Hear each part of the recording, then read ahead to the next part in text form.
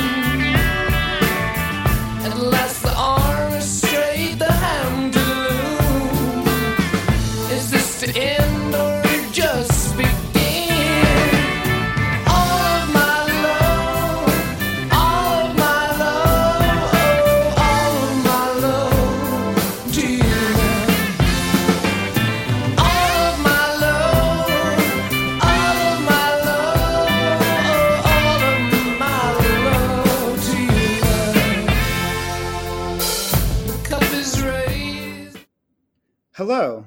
This is going to be one of the more unusual episodes of the World Beyond War podcast. Today's date is October 23rd, 2023. I'm Marc Eliot Stein. I'm the Technology Director of World Beyond War. The episode we did last month, an interview with my coworker Mohammed Abu Nahel, was a close look at the crisis in Gaza, where Mohammed grew up. I had no idea how timely this episode would be. But on October 7th of this year, the endless war between Israel and Palestine blew up again in a terrible way, with a major attack from Hamas in which many Israeli civilians were killed or taken hostage. One person who may have been taken hostage is a longtime friend of mine, Judih Weinstein Haggai, a 70-year-old poet, mother and grandmother, teacher and puppeteer, has been missing with her husband God since October 7th from the kibbutz near Oz, very close to the border of Gaza. One reason I'm saying up front that today's episode is going to be unusual is that since October 7th, I and many other friends of Judih have been waiting to see her name, to find out if she and her husband are dead or alive, and hoping with all our hearts that there will be a negotiation and a ceasefire and a hostage return that can end the incredible horror that both Israel and Palestine are suffering, and that can turn away the dreadful specter of a further Israeli invasion of Gaza, which can only mean more and more and more of this same agony, and which would also likely spell the end of hope for any hostages. As I speak today, I'm watching the news. 2 hostages were released in a hopeful sign a few days ago. Israeli troops are massed right now at the Gaza border, threatening to increase the current horror to a new level of humanitarian disaster. Today is October 23rd, and we have no idea what will have changed and what we will have learned by the time this episode is released. So, that's the state of concern and uncertainty with which I'm beginning this episode. But luckily, I have a good friend here to help talk me through it all. This is Anemone Achtnich, also a poet and also a good friend of Judih Haggai. I met Anemone more than 20 years ago, the same place I met Judih. We were all part of the Literary Kicks online poetry community, which I operated on my own blog, Literary Kicks. Anemone is a writer, gardener, and editor from the Black Forest in Germany, currently living in Frankfurt. And she's also a world traveler because she works as a flight attendant. And maybe we'll get a chance to talk about that. Hi, Anemone. Hello, Marc. Thank you so much for being here on, these disturbing circumstances. I think we're going to have a lot to talk about, but I want to just start by saying, tell me about your friend Judih and our friend Judih. Well, like you, I met Judih around 20 years ago on LitKicks, meaning we met as internet friends first during a time of the internet where it was more personal than the internet is now, at least Mm. to my experience. Yeah. We were communicating through poetry mostly. So our first friendship started with words, and it continued with words during the years when we were also writing in personal emails, Judy and I. And later on, years later, after we've become close friends already, only by words, we get a chance to meet through my current job, working as a flight attendant, which I only Mhm. started 10 years ago. So I got the opportunity to meet her both in Israel and in Toronto, where she's originally from. She is one of the kindest, wisest, funniest, and smartest people I know. She's also very creative, original, and gentle. And Mhm. her person met her words as I knew them. Mm. That's a nice way to put it. And I agree, I want to emphasize that it's sort of weird to make friends on an online poetry community that operates around the world because, as you say, we meet each other through our words. Um, and I also want to say, having met Judy first online and then later in person, she's a very special and unique person. Um, I don't think anybody would define her in any one simple way as a poet or as a teacher or as somebody who lives on a kibbutz. Um, for one thing, she was very devoted to peace and to understanding, and I think that was a big topic of hers. Very Um, much, yes, very much for sure. And I think it's always been a big topic in her life as well, from inner peace to outer peace, and living the place she lives, Israel, for mhm. decades by now, made it even more important for her to connect these both things, inner peace and outer peace. Yes. As she kept saying, you can only live in such an environment when you put some inner protective shields on and some Mm. ways to cope. I wonder what types of inner protective shields she was referring to. I wonder if that means um, making your dreams and your hopes realistic so you're not disappointed, or if it means having a certain attitude with people. I mean, from my perception, she was very open, very trusting. Definitely. um, I yeah. know from conversations with her that one thing for her, it was going out and facing the things, facing reality, not hiding Mm. inside a room or inside your personal shelter, be it mental or be it a housing shelter, and be kept hostage to your own fantasies and imaginations, but going out and facing things. That was, Hmm. and the other thing was had a lot to do with meditation, with breathing, with imagining inner protective shields. That's how she put it at Right. some moments. So it was a mixture of a pragmatic approach, going outside and facing things, and a spiritual inner approach, and working on yourself. I wrote a little bit about this in an article that appeared on my blog, Literary Kicks, and was also published on World Beyond War. And one thing I mentioned, it's sort of odd that here I am now working as technology director for a global anti war organization, and very much devoted and committed to the philosophy of pacifism. When I met Judy, really right after September 11th, 2001, which was when we launched this poetry community, was right after September 11th, 2001. Actually, we launched it before, but it grew after. Um, when I knew her, I was actually not as clear thinking as I am now. And Judy would often talk pacifism to me, and these were often personal private conversations, email, and also in person. So some of them did not take place in the public space of lit kicks. But I needed somebody to give me some wisdom.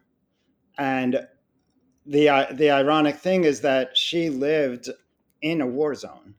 She lived on the border of Gaza, but I think she very much considered herself to that her role in her kibbutz was to be a bridge builder and somebody who takes down barriers and talks peace even within her kibbutz community.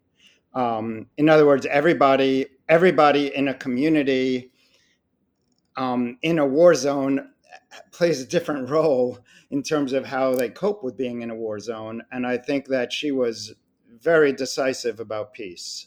And years later, I became devoted to peace. But I wasn't quite there yet when I knew Judih.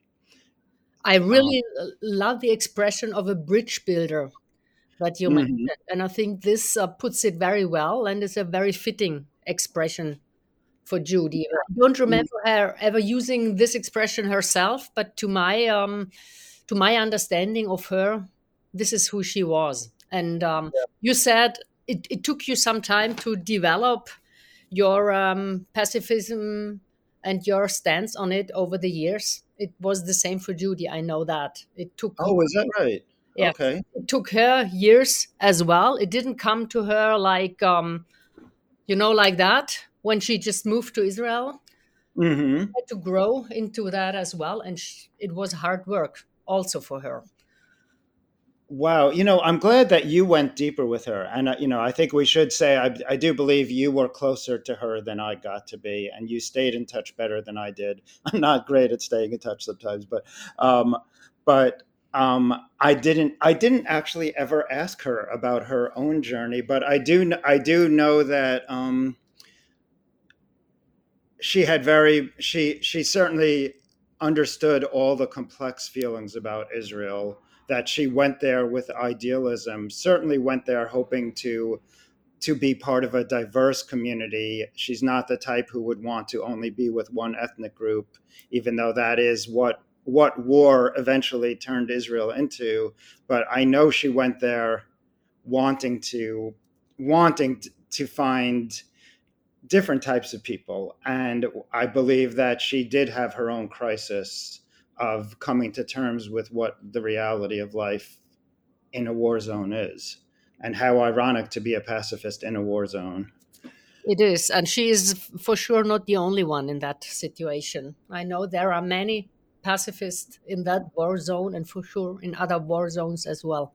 Yeah, which is not to say that we pacifists should not be patting ourselves on the back, because we're part of the planet as well. And I just want to say sort of what I'm sure is obvious, that speaking for myself as World Beyond War, we want peace for every single person, even people who aren't wise enough to be pacifists. We want peace for them too. We don't want anybody to die in a war. We don't want anybody to be frightened of a war. That's what we're all about. Of course, because peace only makes sense if it's for everyone. If anyone is left out, there is no peace. Yes. And, I'm glad that you like the term bridge builder. I actually wish there were a term for a wall smasher, because Israel's problem is walls. There's not a lot of bridges to be built in Israel, but there are a lot of walls to smash. But even if you cannot smash a wall, building a bridge across it would be another option to deal with that. Yes, thank you for saying that. So, Anemone, how did you find out the news that Judih was in trouble? How did this, can you tell me about what you experienced in the last few weeks as you heard this news? Yes, on October 7th, the day of the Hamas attack, I heard the news sometimes in the late morning, even though it happened in the early morning, but I'm not an early riser. So I heard it or I read it, I don't remember, sometimes during the first half of the day. And at the first moment, I wasn't especially concerned, as it's not been the first time. I knew that Judih usually was pretty nonchalant about these things, being used to living in a war zone, being used to having red alerts and bombings and all these things for decades. And I also knew she would not want anyone to worry, because that put extra stress on her to know her loved ones are worried. So at first, I wasn't especially worried. And then I got a bit deeper into the news and I realized this seems to be a little more severe. And I wrote her a WhatsApp, a message. Are you okay? Just give me a thumbs up if you're okay. And she didn't even read it. I could just see, the one tick. It's been the message gone out on my side, but it never reached her, which was unusual because she was online a lot. And the message remained unanswered, and the news weren't getting any better. Then the first messages on social media popped up that people were wondering how she is. And that whole day was kind of a haze for me because it was so unreal, so surreal to remember, to imagine something might have happened to her. I didn't really believe it yet, but it's more and more likely the more time passed that I didn't hear from her. And when I finally saw her kids writing out on social media, I don't have any personal contact with her 4 grown-up kids, but I was checking their accounts just to see if there was something, and I could see that they were worried as well, putting up some public researchers, and that's how I found out. And how has it been affecting you since then? I guess I want to say, for me, I embrace hope. I do from the very beginning when I first heard of it, and it was a little while before I heard that Judih and her husband were missing. I immediately thought, if there's anybody who's built to handle this crisis, it's Judih, because she is so strong and she is so brave. I immediately was, and maybe I'm being overly hopeful, but I immediately was thinking, if there's anybody who can do good in a hostage situation and help make it better, it's Judih. So firstly, I think there is no such thing as being overly hopeful. Hope can never be a wrong thing. Yeah. Even if it's not fulfilled, even if it's misleading, there's nothing bad in hope. Yeah. And I really like the thought of her being, as you wrote so nicely, if her being part of the captured people somewhere and spreading her light and her hope and her strength to the people around her. It's a very, very nice thought. And I could not imagine anything nicer than that. Yeah. I have no idea if this is the case. I have no idea if she would have that amount of strength, which would also depend on what she has endured, of course. Right. Because by now we do know for sure, after we didn't know anything specific what happened to them for the first days, by now we know for sure that she and her husband have been shot by Hamas on a motorcycle, that he has been badly wounded, and she has that was the last message that they sent to a medic before they disappeared. So we know that they cannot be okay. Right. So depending on what she has endured and experienced, I have no idea how much light she will be able to spread. And if she's not able to do that, that is okay as well, because she's a human being as well. Hell yeah, yeah. I mean, it's nobody's job to be a saint. Yes. But I do believe that is her nature. But I also think she has to be absolutely devastated, if she's alive, by what happened to all her friends and neighbors at the kibbutz. This was her home. This was her community. And, I think the death toll in her kibbutz was horrendous. So I would bet that not only is she fearful for her husband and fearful for her life, but she's also grieving and that would be a devastating mental state for anyone to be in. So yeah, Exactly. And I I would think not grief would be for the her hardest. to be haunted by trauma and terrible things inside her mind due to what she has experienced, which I Yeah, would hope for her. But just look the by looking the reality into the eye, it's not unlikely, and that yeah, makes me sad, of course, because she, of all people, is the one who always fought against it, who stood up against it, against doing these kind of things to people. absolutely. Um, I want to, a couple of things I just want to mention that I remember. One is that at one point, her daughter and my daughter Abigail were briefly pen pals. It was just an interesting idea. Like, hey, write to this person. Yes, I remember that. Yes. Um, I have not contacted the family. I'm imagining that they're insane with fear and grief for both their parents. So I haven't reached out to the kids, but I you have know, either for the same reason. yeah. Another thing I want to mention, because this is a place to get real on a podcast. We don't just talk about happy, nice things.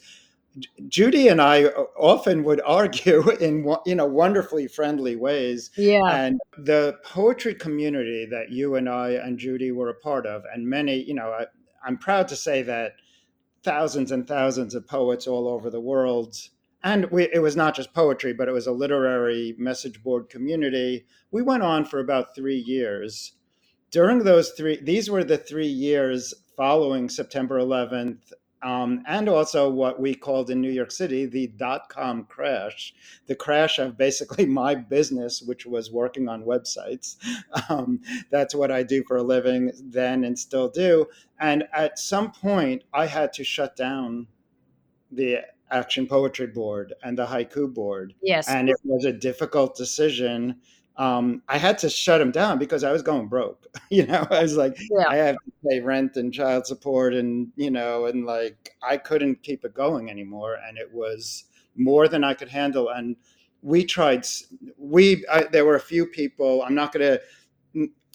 I don't think it would be a good idea to name names because then I'd have to name 100 names of people who were part of the community. But a few of us tried to actually find ways to monetize an online poetry community. We tried so hard. But in the end, when I shut it down, Judy was very angry at me. Or I wouldn't even say angry. I'll say better than that. She expressed to me her disappointment because that's what she was like. She wouldn't speak in terms of anger.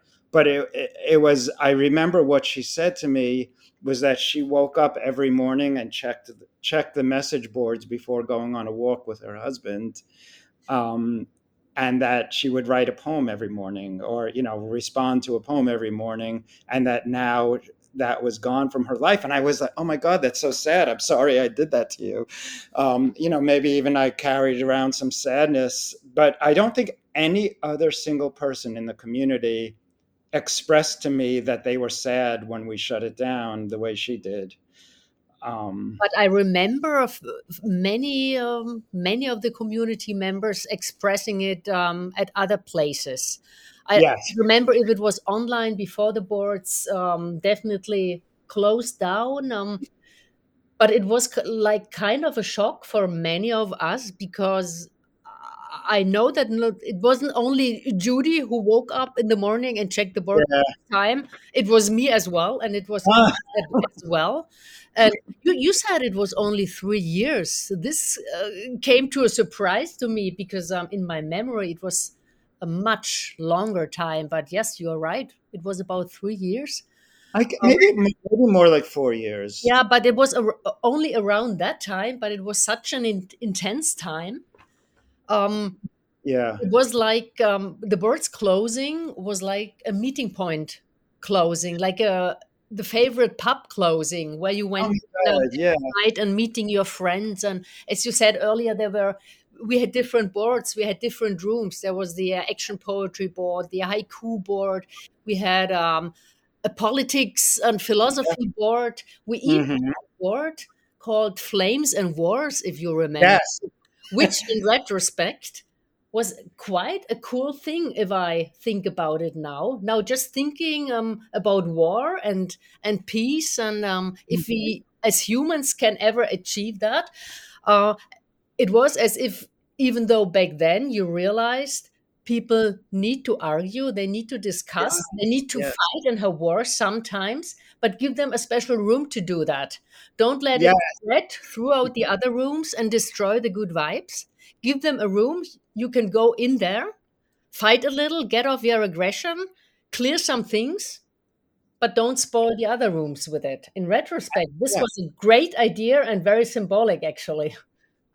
Thank you for saying that. I had completely forgotten that whole part of it, and you're right, and that is what I believe. I mean, the great philosopher William James, who was a psychologist as well as a philosopher, said that in order to cure war, and he was a pacifist, in order to cure war, we will need to develop some activity for people that is the moral equivalent of war, because people do have this instinct to fight.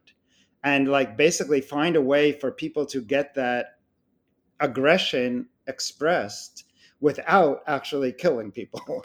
And I so I'm really glad you mentioned the Flames message board. I don't think we used the word war. I was already a little bit of a pacifist, but I do think we called it Flames as for flame wars. Um, Something around that. At least Flames yeah, was in there, and it was the place for heated discussions, for and also yes, for little fights, because lots of people being together on the boards. Of course, it did happen that some discussions got a little out of hand. People got yep, emotional. There were many artists and writers with lots of emotions inside. We also got political, as you mentioned before. It was a political time. We had 9/11.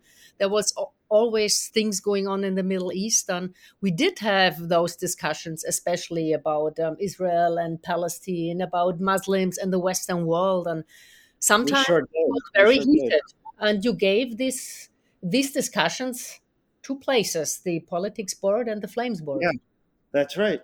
And I do also think we had a lot of diversity. I should mention I think we have a lot of loyal podcast listeners here who only know me as the guy who does the World Beyond War podcast, but I have been running a website called Literary Kicks since 1994. We're about to have our 30th birthday. It was only 4 years that we had message boards. So when I talk about the 4 years, that's the period where we had message boards. But it it has been such a big part of my life to do this, and I wouldn't have met you and so many other people I think through. lots of contacts and friendships have been made during that time, and many people who have been a part of the community during that time still hold these memories fondly and say they have been influencing them greatly as persons, as writers, as artists, and whatever. That makes me feel great. And really, the truth is, I'm trying to bring the same type of community energy to World Beyond War. I've been a big part of World Beyond War's improving its website, because that's what I do for a living. And a proponent of us doing more on social media and more with community. And really, even though I did have to shut down our poetry board, which was in retrospect more tragic than I realized at the time, and I wish I had been more sensitive at the time to how people would miss it. I'm still somebody who tries to get people together online, but now I do it more for peace than for poetry, but always for both. Very nice. Peace and poetry. Oh, it's good to reminisce, but I wish Judy could be reminiscing with us, because she was such a part of this world. She Um, definitely was. She was one of the souls of the boards. At least that's yeah. how I felt it to be. Yeah, and it's also interesting when I read the news reports. She's been a lot of news reports about her and her husband, Yes. and they often don't know this whole part of her that wrote haiku. Like they talk about that she did puppet shows and she was a teacher, and I'm sure that was the same spirit. Um, I want to talk about a couple of the more what I consider really serious and dreadful aspects of what's going on right now, because as we speak, and I mentioned this a little earlier, we are hoping it could be today that hostages are released. And if hostages are released, that would be a sign that there is communication and negotiation taking place. But I'm also very much in fear as we speak today that we'll find out that Israel has just taken its invasion to a new level, and that things have gotten worse. So we really have no idea. And even by the time this episode comes out, I don't know what the news will be. And that's Scary. sort of, yeah, it's scary. And I guess even though I think it's obvious to anybody who listens to this podcast, I just want to say straight out, what does World Beyond War believe in? What do pacifists believe in? What do human beings believe in that can help in a time like this? The answer is negotiation, peace talks, communication, ceasefire, sit down at a table. Sometimes I will hear people say, as if they're saying something intelligent, people say, oh, there's no way you can have peace between Israel and Hamas, or there's no way you can have peace between Israel and Palestine, or there's no way you can have peace between Russia and Ukraine, etc. In fact, there is very much a way. It's called negotiation. It's called diplomacy. You get brokers, whether it's the United Nations, Pope Francis and the Vatican, whoever is willing to be a broker, a peace broker, they can host it. Jimmy Carter, who was to me the last good American president, Jimmy Carter, devoted years of effort to building a peace agreement between Israel and Egypt. And that's how you do it. And when you do it, it works. The problem is we're not doing it. And if we did it, then the hostages would be returned. Yeah, I think the problem is not that there aren't enough people who would want any war and any violence to stop. I think the problem is really how to stop it. And the lack of a real and realistic idea how to really obtain a lasting and wise solution leaves even those helpless who would be courageous and idealistic enough to put such a vision into action. And I think that is one of the challenges or the problems why it's so hard to obtain. And you said, you mentioned Jimmy Carter, and that's exactly one of the directions of ideas that I'm having as well. I think we would need something like a circle of the wise, who are added to any negotiations. People who are take people who are have influence in a spiritual way or in a wise way by their responsibility, and put them into the negotiation. Make them help. A circle of wise, instead of all those political circles, those economic circles, who are always biased into one way or the other. Right. Take the wise. Well, yeah. I mean, I think of Pope Francis, for instance. If doors were open to Pope Francis, he could do it. We know what the ideals we need to follow are, which are, compromise, communication. I think that the doors are closed. I mean, I'm going to get a little cynical here. I should say everything that either you or I or anybody says on this podcast, we're speaking for themselves. My personal opinion is that the reason we can't have peace talks is because the corporations that own our governments can't find a way to make peace profitable. And I think it's all about greed. I think it's all about fossil fuels and weapons sales and controlling world finance.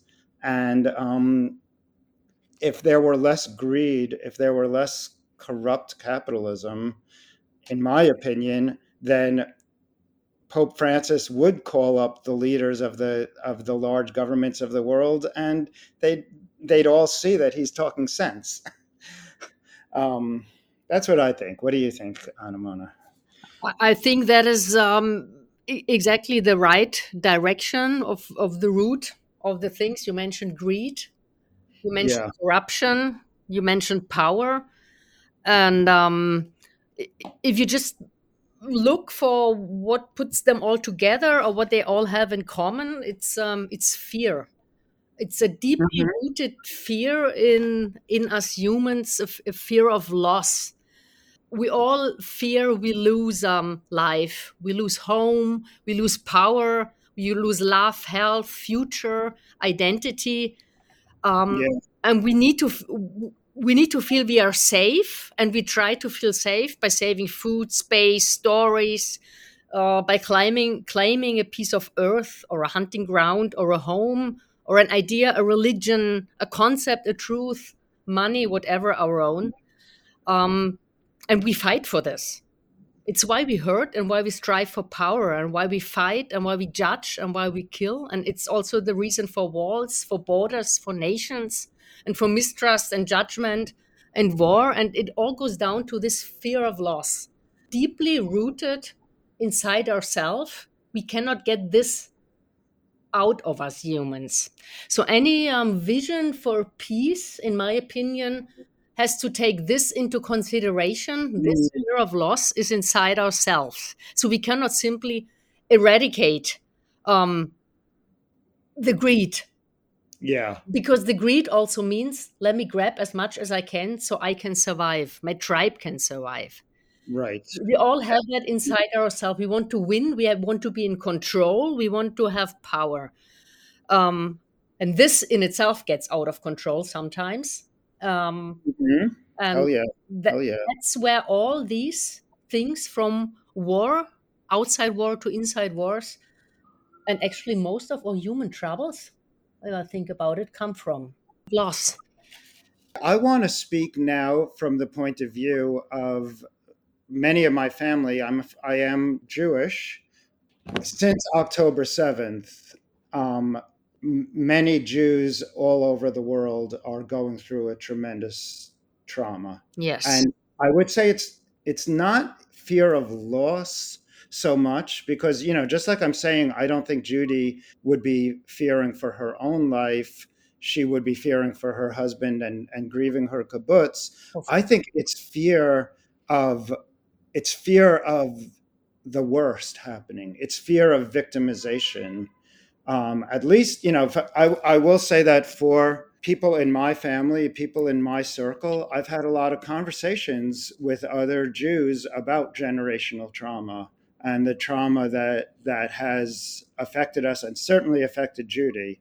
Even without remembering a specific conversation I've had with Judy about this, I know that from the tenor of our conversations, there was always a consciousness of the Holocaust.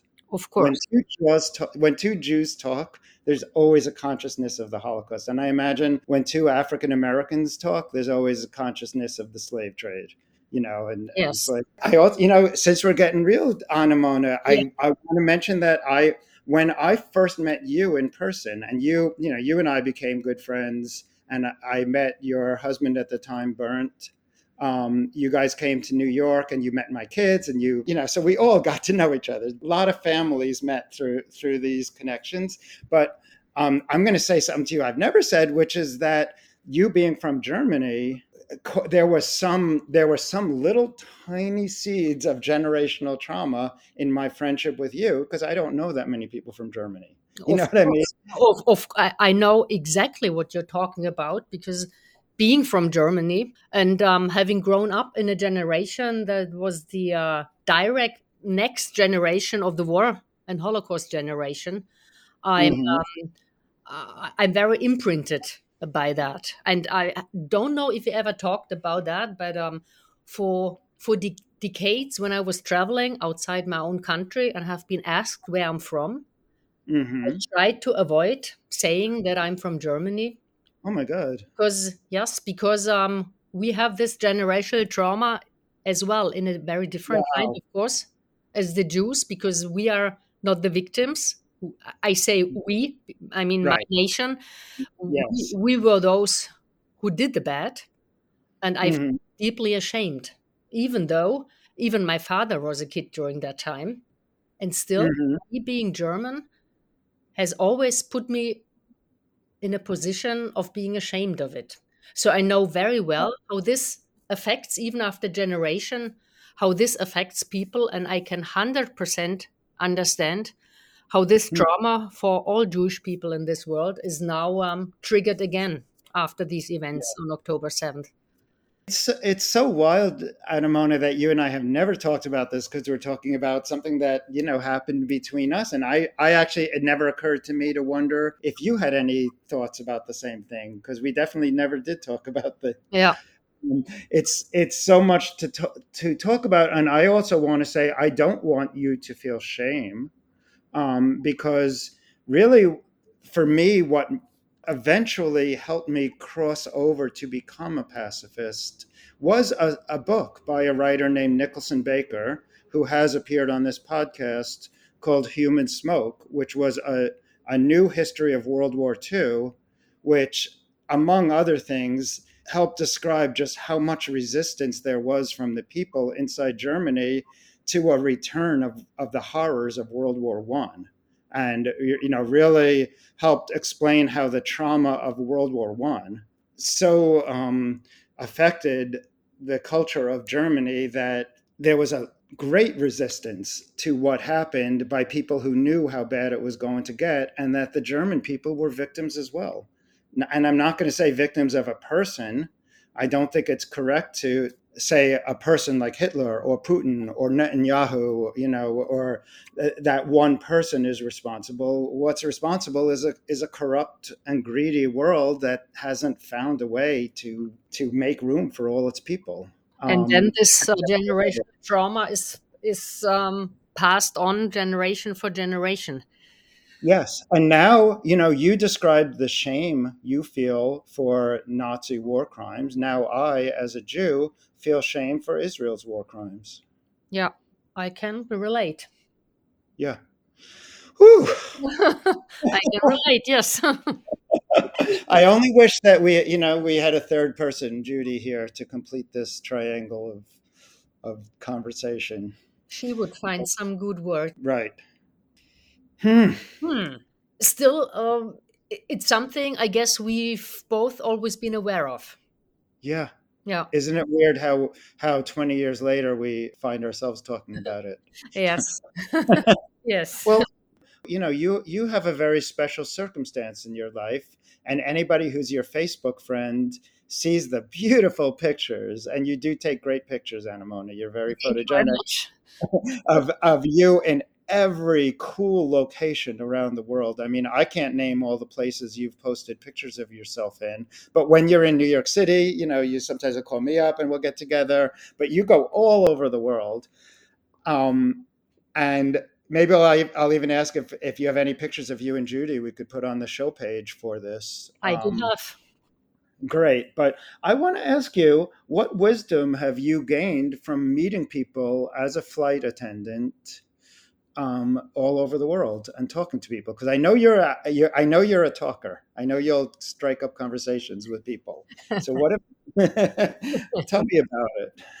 I don't know if it's wisdom, but it's for sure experience in communicating with different kinds of people, not only in terms of personality or generation or experience, but also from different backgrounds of culture and of nations, and how some things are the same for everybody, and how other things can lead to misunderstandings very easily if you're not aware of the cultural differences.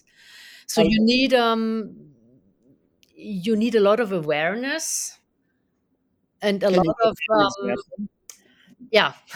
and a lot of experience as well. For instance, a smile is a smile is a smile. That works for everybody. If passengers have little babies on board and you do the hide and seek game and you smile at them and make funny faces, every crying baby whether it's an African or a Japanese or an American or whatever child, it works on everybody. I did not know that. I am somebody who always makes faces at Yes, me babies. too. Me too. And I learned this. I make the exact same games my father did with me when I was a baby, and he learned it from his father. So it's not only transgenerational, so it's also trans nationalities, and that is very nice. I mean, it doesn't come Wow. as so much of a surprise with the babies, but it's still very nice to experience that every time anew. And it shows again that the core of us, the core is the same. Mhm. I mean, we do have different personalities, different traits, different talents, and different things we cannot do very much. This, yes, but the core of us as humans is the Yeah. same. And all these things that we're influenced by our cultures or by our nations and by our families and our upbringing, this is layers that are put around us. And Yes. thinking about it, coming back to the war now, if we fight against each other, we are fighting those layers. We are not fighting Yes. those Yes. cores in which we are all the same. Just developing while we speak, maybe that is one of the wisdoms that I got confirmed through meeting so many people. It's not that it's been completely new, Hmm. maybe that got confirmed.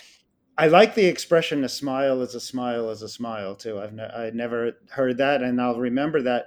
Is there anything that doesn't translate across cultures the way a smile does translate? Well, there are certain gestures, for instance, that Yes, I've different heard in about that. different countries. For instance, in India, they shake their head and it means yes. It's Right, right. always, every time anew, even though I know it, it's a moment of irritation if I ask something and I know the answer is yes by the words, but I get the head shake. Right. The other hand, Japanese people, they have a certain kind of nodding for confirmation and for no. It's just the added hand gesture that makes it different. Oh, So there's some gestures which are different. Or a thumbs up for Iranian people is an obscene gesture, so better don't do it. And I find myself doing it over and over again because a thumbs up is a very quick way to communicate from what I yes. found out. I've heard that Yeah. too. So And of course, thumbs up is an emoji that we all should be careful about using yes, because our exactly, communications are international. exactly. And then there's of course the way you talk to each other. For instance, American people need to make a lot of words because it's considered polite. If I Right. ask what somebody would like to drink from an American, I would usually get a reply like, "Oh, I just take a water," or maybe a Coke. So there need to be some filling words, which Right. can be very irritating if you want just to have the information and go on with your work. But so you have to be aware. It would be considered impolite just to say Coke. If you ask a person from Nigeria, for instance, what they want to drink, they say just Coke, and that's it. Or an Indian person would say, "Give me water." I do know that in other countries, I'm a very talkative person. Yes. Yeah. Yeah. What about deeper things like values of life? Like, do you find, and I know I'm asking you a very philosophical question here, do you find that in different parts of the world, there are different ideas of what we're living for? Of course. Of course. It always depends on your upbringing and the imprints of your culture. It also depends on your status of wealth. If you have the Hmm. luxury of caring for deeper things or for things that transcend the daily needs, or if you have to put all your energies on surviving and getting the daily needs. Right. I guess you have probably seen a wider variety of like lifestyles than most of us ever get to. Is there any part of the world that now that you've known it, you imagine yourself having had an alternate life in? Like what if I had been, I sometimes think about that. What if I had been born there? Who would I be today? Yeah, the same person I am now, but put me in whole different circumstances. Is Interesting. there any point? Yeah, Yeah, yeah. you relate Interesting it that thinking. way. I never imagined that. So I never played with that Mhm. thought. But I for sure would be a different person if I had grown up, for instance, in the United States, or had grown up in Japan, or grown up in some African country. Of course, I would be. Yeah. In a way, it's maybe the question isn't how would we be different, but what would be the same? What would Yeah. be this? What would? Yeah, Well, if that's we an could answer that interesting question. question, because it would mean to figure out first what is your, in this case, my deepest innermost core and personality that would not be bent or destroyed by yeah, any cultural demands. Yeah. Yeah. Hmm. So for my imagination, knowing me now, I would have had difficulties growing up in an Asian country, especially a country like Japan, for instance, because it's very community orientated, and individualism is not held in a very high regard. Yeah, you'd be in trouble. That's what I think, but then again, I don't know. Maybe it Right. would have been Right. a nice counterbalance Right. to my individualism, and I would be a more mature and wiser and smarter person. I don't know, but it's an interesting thought experiment, actually. It is Yeah. because the fact is you would have had a whole lifetime to adjust to, not Yes. adjust to, but to become somebody in that environment, and you would have discovered whole new parts of yourself. Yes. Uh, I'm thinking we should probably wrap up. I don't really know how to end an episode that's all about worrying about a person. I'm almost like wondering, like when we hang up this call, will the news article we've been waiting for that lists her name on be released on, hopefully, alive and a hostage. That would Um, be that would be the greatest thing I could imagine. yeah. And I mean, to me, the greatest thing I could imagine is to actually negotiate a hostage release, because that would mean peace. Yes. Yes. That And thought you're thinking it even further. can you imagine if we ever have a chance to see Judy again? This would be Then something that I would really love to, and I'm still thinking, why didn't I see her during the past recent years? Which was I last saw her 2019 when we met in Toronto, and then the COVID time came, and of course we could not meet. I could not travel. You could not right. meet people, and then we wanted to meet up this year in May when I had been flying to Tel Aviv again. Hmm. We had agreed upon meeting, and then that very morning, when I took off here in Frankfurt, there was another attack from Gaza Oh, Strip with red alerts and everything. And she wrote me and said, "There's no option she can travel under these oh my God. circumstances." And I said, "Of course not." I was flying to Tel Aviv anyways, and for the first time in my life, I have experienced a day of red alerts and sirens, and the need to go into shelter several times a day. Oh wow. Just experience this for around 20 hours, which is nothing compared to a life like Yeah. people in Palestinian people, Israel people. Just for around 20 hours, left a deep imprint in me as well. I thought I'm okay with it. I wasn't really afraid. It was just a flash of adrenaline at any time. But I realized that for several days afterwards, it was still on my mind. It didn't have nightmares or anything. It wasn't a trauma either, but it Wow. affected me. It did something with me. And just experiencing this would give me a faint idea of how living in a war zone must change people forever. It must change some settings in your mind, and I think the only way you can cope with that is to either develop the hate and go with this flow, or be like someone like Judy, and develop your coping mechanisms against it. And as she said, develop her inner shield. Right. Right. Wow. Well, I'm glad that we got that part of the story from you, because that, we're sort of at the end, and I didn't know that you had experienced that in Israel yourself, and that certainly is significant. And I definitely agree. One thing I've said before on this podcast is I have an unusual relationship to war, because I've seen war never in my life except for one day, which was September 11th. Yeah. With my own eyes. Yeah. But that sure was an eyeful on that day. And other than that, I've never had the slightest sight of actual war. I've never experienced what it's like to live in a war zone. And so I wonder how that one day changed me as well. I think I'm still working through it. And you for sure still remember every part of that day, right? Yeah.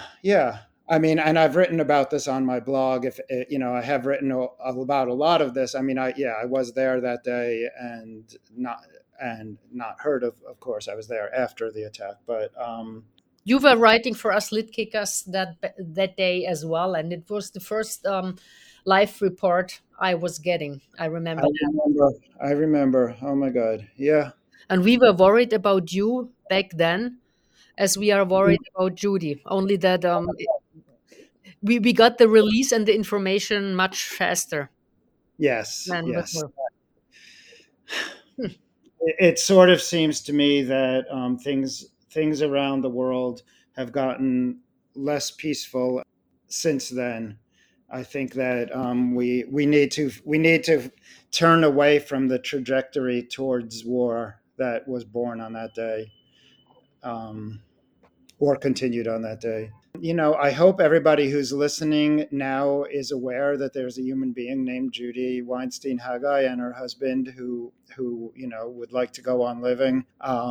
And, maybe we'll even get a chance to update this story further. We hope that very much. Thank you so much, Anemone. Thank you, Marc. It was a pleasure to talk to you, and we let it flow very nicely. Yes, we did. Thank you for that. We should say that your nickname was always Panta Hooray, water flows. Everything flows, yes. Everything flows. Yes, Panta, right. Panta is everything, and Rei is flowing. Yes. Yes. These were the aliases we used in our poetry world. Yes. For the longest time, I thought that was your name. I called you Panta. Many people did. I was Brooklyn, which is Brooklyn. Because I was not actually living in Brooklyn at the time. I am living in Brooklyn now. Judih was always Judih, and yes. She will always be Judih. Whatever happened to her, and however the story will go on, she will be forever Judih. 5 letters, Judih. Yes. All right, Anemone. Thank you so much. Thank you, Marc.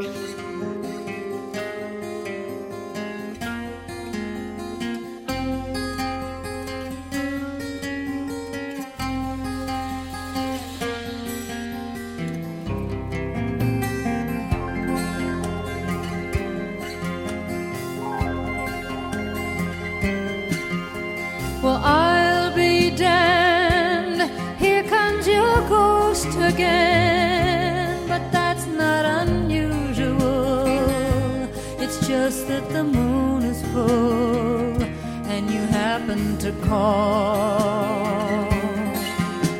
And here I sit, and on the telephone, hearing a voice I'd known a couple of light years ago, heading straight for a fall.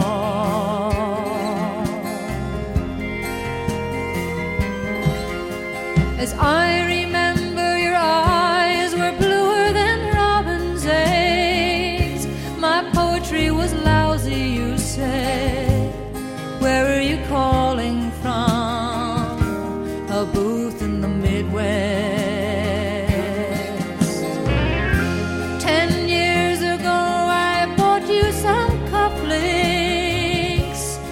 Brought me something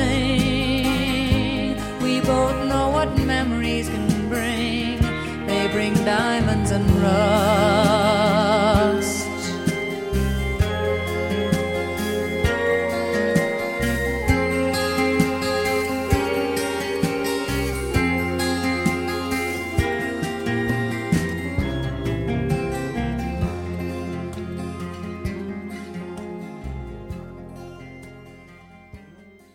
Thanks so much for listening to today's podcast. Our podcast is now available on iTunes, Google Play, Spotify, SoundCloud, and Stitcher.